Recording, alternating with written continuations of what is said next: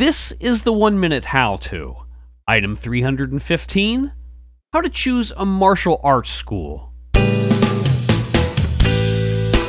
Hello everyone, this is George, your host. On this show we've got Alana Green, and she's going to explain to us how to choose a martial arts school. Alana, can you first tell us a little something about yourself? Absolutely, George. My name's Alana Green. I'm a black belt with a green tag in Choi Kwan Do, which is a self-defense martial art.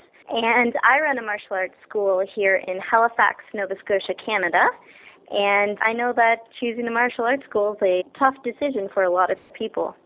Alana, would you like to first set things up for us? For those who are new to the world of martial arts, it can be really difficult to choose the right martial arts school. There's lots of different names, often foreign sounding, and it can be hard to pronounce it, let alone choose what's right. So I'm going to look at some of the different aspects that you should think about. Okay, well, if you're ready, then you've got 60 seconds. Thanks. The first is whether or not it's competitive. Some people are interested in tournaments and competitions, while others just want to focus on developing themselves. Other things you want to consider are the atmosphere of the school. Are you welcomed when you come to class, or do you feel ostracized? Some martial arts schools can be very strict and formal, while others are more casual. You want to look at what the physical demands of the art are. Some will require you to do some extreme movements like head-level kicks or doing the splits in order to achieve a certain rank. And if you aren't able to do that, you want to be aware.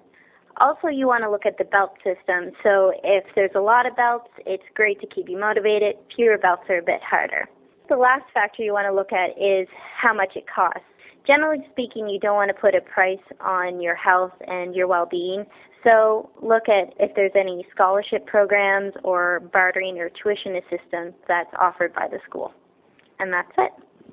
How young would someone end up getting started? Like, what would be an early age that would be a good age for someone to get started?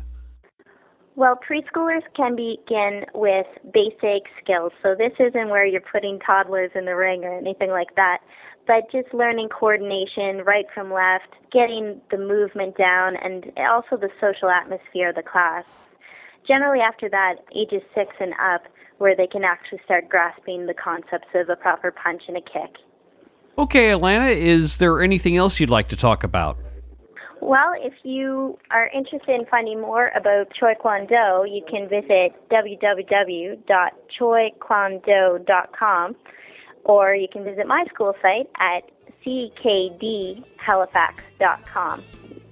And I'll make sure I've got links to those in the 1minutehowto.com show notes. Perfect. Alana, thanks a lot. I appreciate it. Thank you.